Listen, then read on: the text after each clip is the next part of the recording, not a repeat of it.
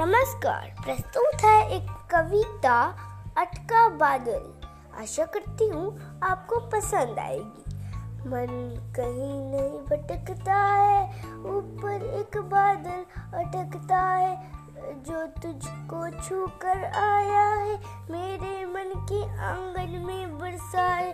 चांद कहीं नहीं भटकता है, दिल के आसन में लटकता है, तेरे मन को छू कर आया है, मेरे तन के आंगन में चमकता। धन्यवाद।